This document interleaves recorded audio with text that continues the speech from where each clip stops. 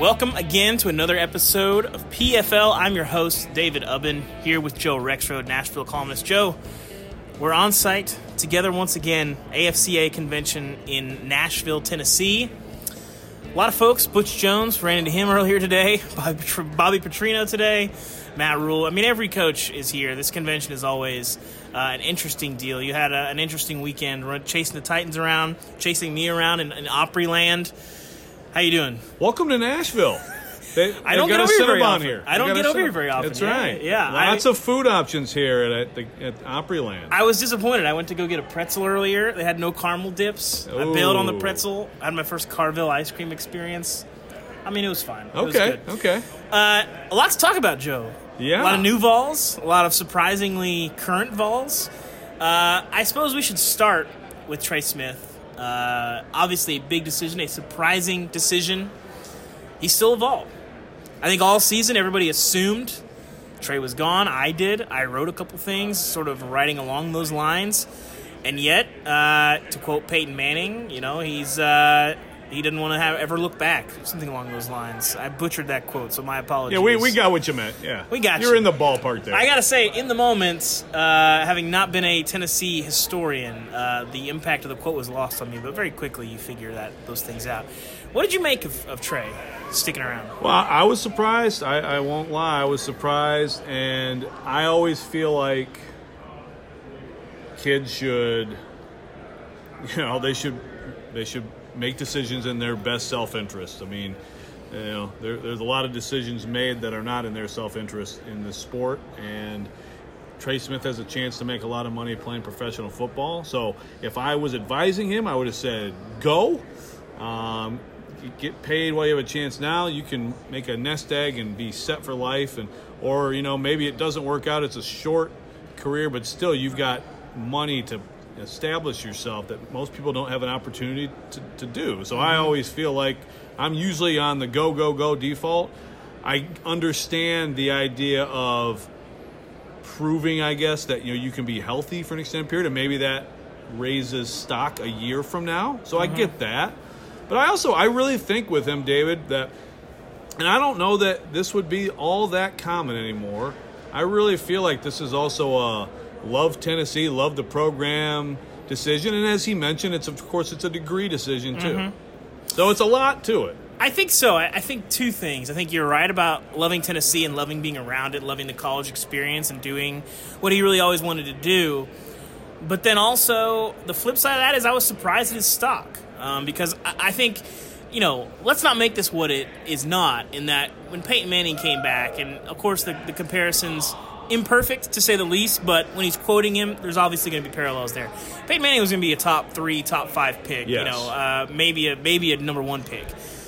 You're literally turning down millions of dollars to come back to Tennessee. I don't know that Trey is turning down millions of dollars. He's turning down probably a day 2 pick deal. So it's a significant amount of money. But I think obviously he's sort of betting on himself and believing that he can make himself and prove himself as a day 1 pick, maybe a first round pick. I still think he's a first round talent. Agreed. But I've talked to a lot of NFL people over the last year about Trey and his situation. And the word that keeps coming up is complicated when they're trying to make their assessment of his draft stock and his situation. I've heard the word complicated. Maybe every single person that I've talked to has used that exact word because of that. Now, I think, too, borderline bombshell in the middle of that, Chris Klink coming out and saying that the 2018 situation was not a recurrence of blood clots, which we did not know until last week. That was very, very interesting that they thought it was. Everyone assumed it was because they said so in a release. They did some more studies. Apparently it was not. I have to think, if I'm from an NFL perspective, that helps his case. But you also have to look at it from an NFL perspective. If you're an NFL GM, you're looking at guys. You got to love Trey Smith's talent. That's pretty obvious. But he practiced twice all last season. I didn't realize it was that rare. I thought it was twice in camp, and then I thought it was like kind of once a week, sort of. No. He did 2 full contact practices the entirety of the season. They're hoping that come camp, he can do 1 practice a week. If you're an NFL team, talk about complicated. I mean, do you want to sign up for that? This is just, it's a weird situation. And the thing that we haven't really heard, because, Chris Klink didn't take questions, is this something that's going to have to be forever? Whoever drafts him, are they drafting the situation also? Or is there a situation where he can be practicing full time? So I think, I think ultimately his stock, he said that the draft advisory committee told him to come back. I think ultimately his stock was not quite what people thought it was. The talent is obviously there. And so I think that definitely influences the decision. I think when you look at it from that perspective, the decision was less surprising than it was in the moment. In the moment, I had to catch myself because I was like, did I hear that correctly? Like, legitimately, I held off on, tweeting him back. As I was like, I want to read some other tweets that say what I think I heard. I was like, I'm pretty sure I heard that, but I was like, but I wasn't sure. And so it's a fascinating situation. You feel bad for him because it is a difficult situation. It's still unfair. I was glad that he was able to play this year, and it's good for him because Trey, he's a really good kid. Great kid.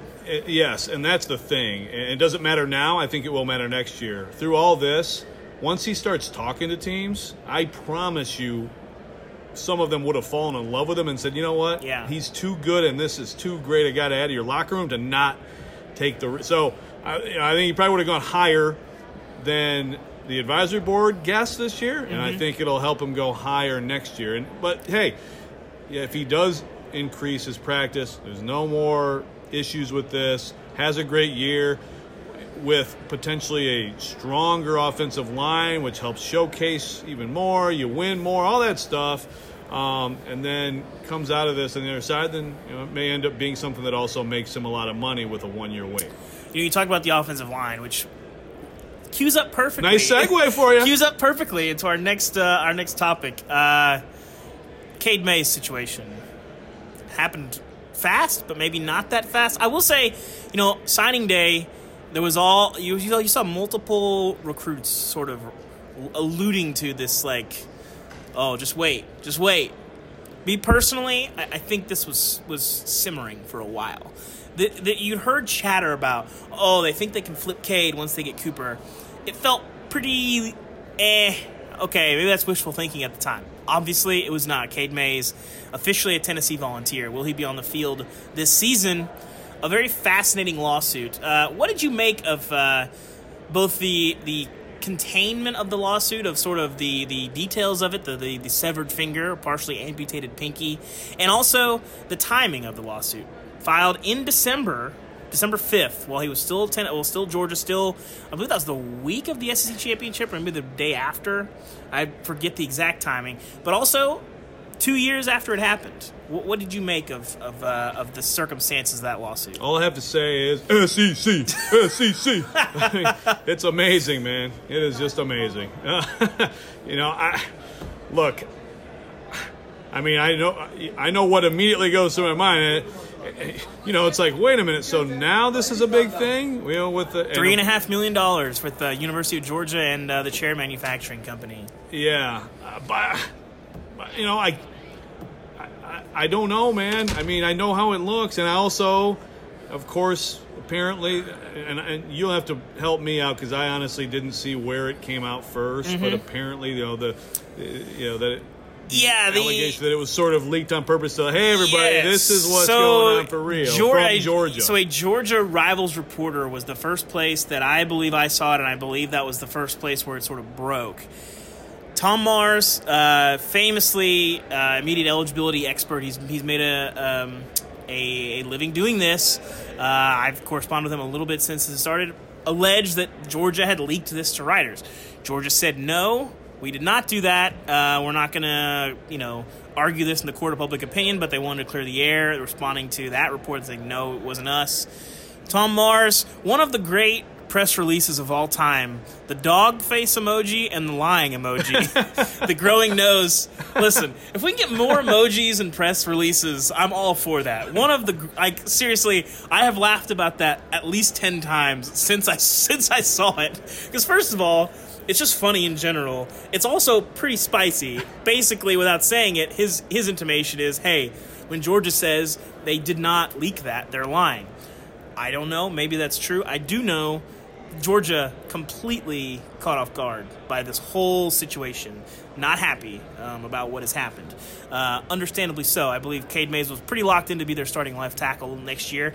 A likely NFL draft pick. And now he's a Tennessee Vol who I'm betting is going to be on the field this fall. Well, that's the thing. I mean, you're talking about weakening a team in the same division and then strengthening a rival in the same division next year. Mm-hmm.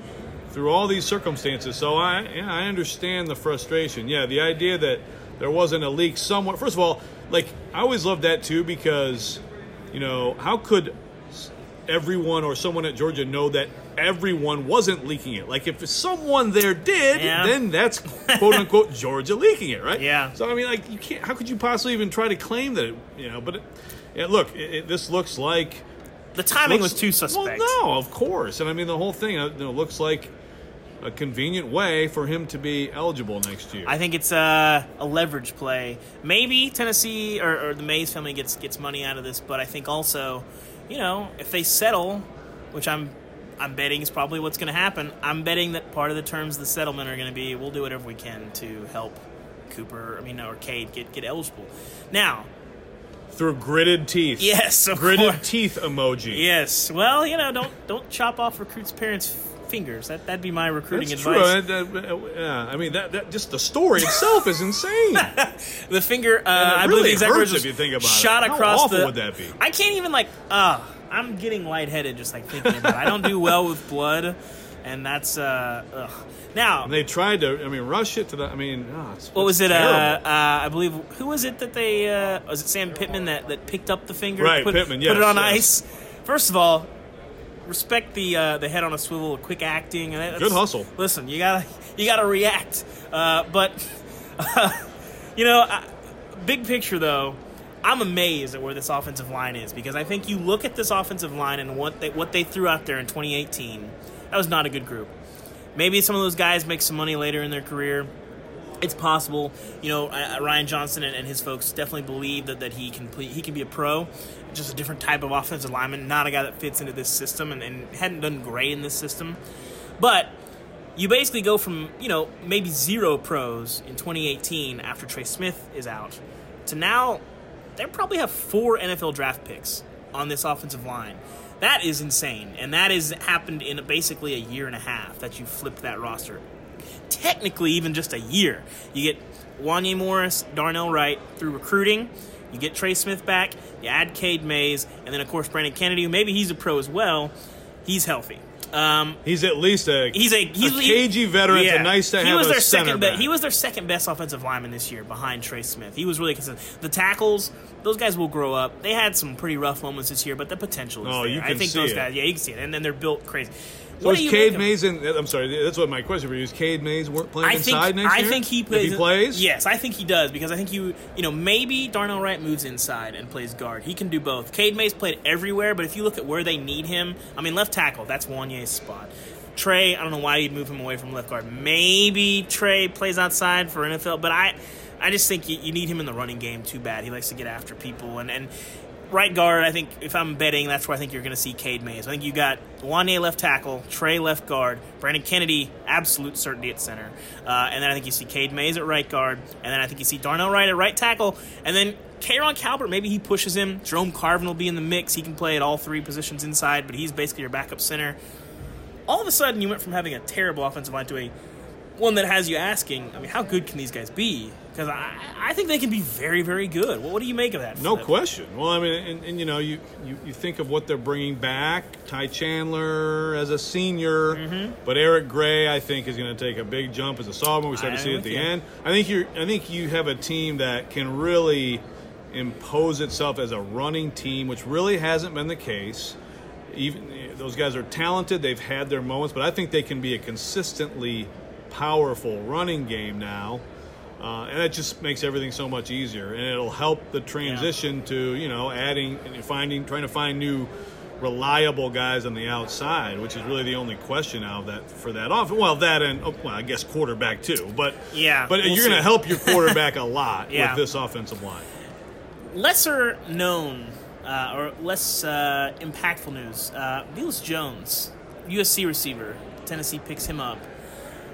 I feel like this is going to be a more impactful pickup than people realize for a couple reasons. One, the opportunity is pretty obvious. You have basically Ramel Keaton coming back. You have Josh Palmer, of course. I think he's pretty much your number one guy. He's looked capable of being a number one receiver this year, but you had Callaway and Jennings, who are really high level players. So I think they'll get a shot in the NFL. We'll see, but I mean that wouldn't shock me if they were in the NFL for a while. I think they'll both have good NFL players. Ramel Keaton came on kind of late. Brandon Johnson decided to redshirt. He'll come back for his fifth senior year. That's a guy not to sleep on. Yeah, I liked him in some spots too. He had a really good. Was it 2017? I think he had a bunch of catches. But Velus Jones gives them a lot of speed, and I think too, he wasn't able to get the kind of production that he wanted at USC. But USC also had a really elite group of receivers. Tennessee does not have that, and I think when you look at the speed of this group, they haven't had that. They haven't had this kind of speed, really, since Pruitt's been here. There's been very, very few guys that have had that on the entire roster, and especially not at receiver. We've heard... You heard in preseason, like, Callaway was putting up some numbers in the 40, but, like, you watched him play, he looked kind of the same amount of speed. But, you put him in the slot, you put him on the outside, he's, I think, 5'9", 180, something like that. It's not a huge guy, but if he's a guy that can take the top off of defense and let Palmer work a little more underneath, let Johnson work a little underneath, I think that's what they did not have all last season. What do you make of Tennessee adding him as a grad transfer who will be eligible next year? Well, it's big, and you're right. They haven't had that. I mean, Callaway, look, I've always believed at receiver, if you have someone who's a great technician, who's big, strong, goes and gets the ball, runs great routes, and good speed for Callaway, then that's still, a lot of those things are more important than just speed. And, we know Juwan Jennings and how important and how great he was for this team, not a speedster. But having someone that you can actually, as you said, take the top off, actually make safeties think about things, it's something they haven't had. So now you throw that in. If you can utilize it and you can count on him and you throw in this offensive line improvement, and you can see how it will look different and potentially significantly better. Mm-hmm. Well, Joe, I got a question for you. I posed this question on Twitter the other day. I got a variety of responses. Is Santiago Vescovi the best player on Tennessee's basketball team right now? No. All right. Why? I'm going to say and quickly no.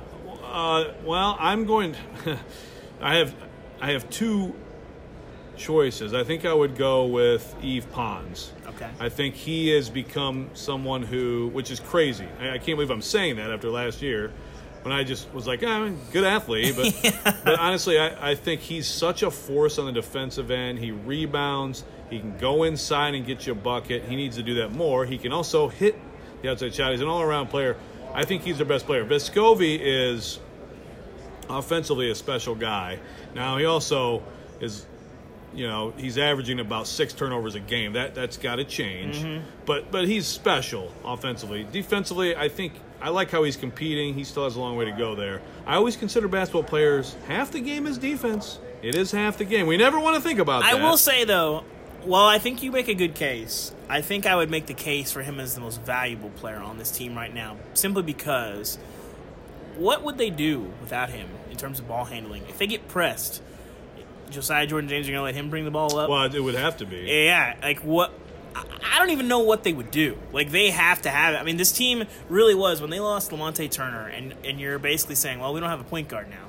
And they're looking at this 18-year-old kid, this Uruguayan kid coming over from Australia that gets here like a couple of days before the new year, and you're like, are they going to go like 4-14 in the SEC? Like, what is happening? But he is given them competency. And when you look at, listen, it's not fair to compare Lamonte Turner this season to who he really is. And that shoulder deal, the amount of pain and the frequency of that pain, I just don't think it's fair. I think you have to throw out this year. I think it was obvious he was in a lot of pain. You watched him shoot, he just looked uncomfortable. Oh, yeah. And so... That wasn't him. Yeah. But what you were getting out of Lamonte Turner, I think it's fair to say that Vescovi is an upgrade. And that is not something that I thought you'd see. Lamonte Turner, they were barely getting by at point guard. And now all of a sudden you have this guy who is fearless, can knock down some shots, which has obviously been a struggle for Lamonte. It's been a struggle We'll leave Jordan Bowden alone on this show, but Yeah, goodness, right. goodness gracious. It's hard to watch. Yeah. I like that he keeps shooting. Yeah. 'Cause you have to. Yeah. At some point, you would think he snaps out of it. But so you got a guy that can knock down some shots. The turnovers are an issue. Rick Barnes says he's got to get into shape. He's a better defender than people realize. Time will tell. Maybe he's right. Maybe he's not. So maybe he's not the best player, but I think he's the most valuable player, and I would not be shocked if we're looking up in mid-February and we can't believe we're even asking this question, because I think you're still talking about a kid who is 18, well, again, maybe he's 19 now. I believe he may have just turned 19. Regardless, a teenager who has been a part of this team for 2 weeks, and now all of a sudden they're saying, hey, can you play 30 minutes? And then he does it, and he's putting up double-digit points. The degree of difficulty, off the charts. Yeah, no, it's remarkable. There's no doubt about it. And he hits big shots. He's a great shooter. Turner was putting up big assist numbers early. Again, Turner is also a guy you can say, there's their best perimeter guy, go guard him. That's what he did, and that's not Vescovi. So you have to take all that into account. But I think you make a good case. But if we're going to talk about like MVP in terms of, okay, if you took this guy off the team, what would it do to the team? What if John Fulkerson wasn't on this team? Fair question. I mean, they don't have a front court, and he's question. all over the place like Gumby. Just crazy. Flopping all over the place Tennessee, and tipping in no and front dunking. court, no back court. Where are they at on this? Like, for real. A bunch of swingmen who are like, okay, like, all right. But yeah, Fulkerson, that might have been one of his best games on Saturday. Obviously the charge, but he's giving them buckets in there. Obviously a presence around the goal. That one stretch he had where it was like 4 possessions in a row where he's like getting layups and swatting shots. I mean, he's all over the place. His progression has been huge for them. So you might make a decent case with Fulkerson because of what's behind him. They're going to need every single one of these guys. Yeah, absolutely. That's the thing. They're going to need every single one of these guys to get by. I think Tennessee looks like a top 10 team next year when we look at recruiting, what they'll bring back. I think this next year is going to be possibly a special year. Yep. This feels like a bridge year more than a rebuilding year. But man, one injury, and this team is like they miss 1 or 2 guys in the front court or the back court, and you got a real problem. And interestingly enough, Rick Barnes last week didn't shut the door on Urash coming back. That was which is like weird. But what if they come back right before the NCAA tournament? Say, here, you can have him now. Well, he said like in the next week and a half they want to figure it out, and if not, then he's like, it's probably not worth it. He's working out. I think he's a guy. He would just be huge for them just because they just have no. As good as Fulkerson is, I don't know that anybody is asking Fulkerson, hey, go down on the block and post up Fulkerson and get us a bucket. Every now and then he can do that. Listen, he's had some nice plays. He's had some nice little scoop shots. But Fulkerson, much like this Tennessee team, a little hard to watch at times, even if the production is there. So it's, Urash would be a huge pickup for this guy. That guy that can hit you a shot at the high post and knock that down. And they don't really have that on this team. So no. But I'm assuming they won't until next year. Yeah, I think you're probably right. This team has been hard to watch. More so that South Carolina game. Whew. Godspeed to those of you who paid money to watch that ball game. This is a Tennessee team that they're just it's a lot. It feels like a lot of duct tape and twine at this point. But fans should embrace that too. I mean, I think it's kind of a fun team to get behind, and if the bridge year results in a bid, which I still think is in play for this team, that's where you want your program to be. You want those lean years to still get into the dance. Gigantic accomplishment from this team if they get this team in the tournament. Not impossible. I don't know that I buy it just yet, but it's plausible. The SEC's down. I mean, the thing that I think you're right about this team is every single thing that they do, whatever they win, is going to be earned. Yes. Every single, because I don't know that there's a team in the SEC that if they line up to me, Tennessee, they can't win this game.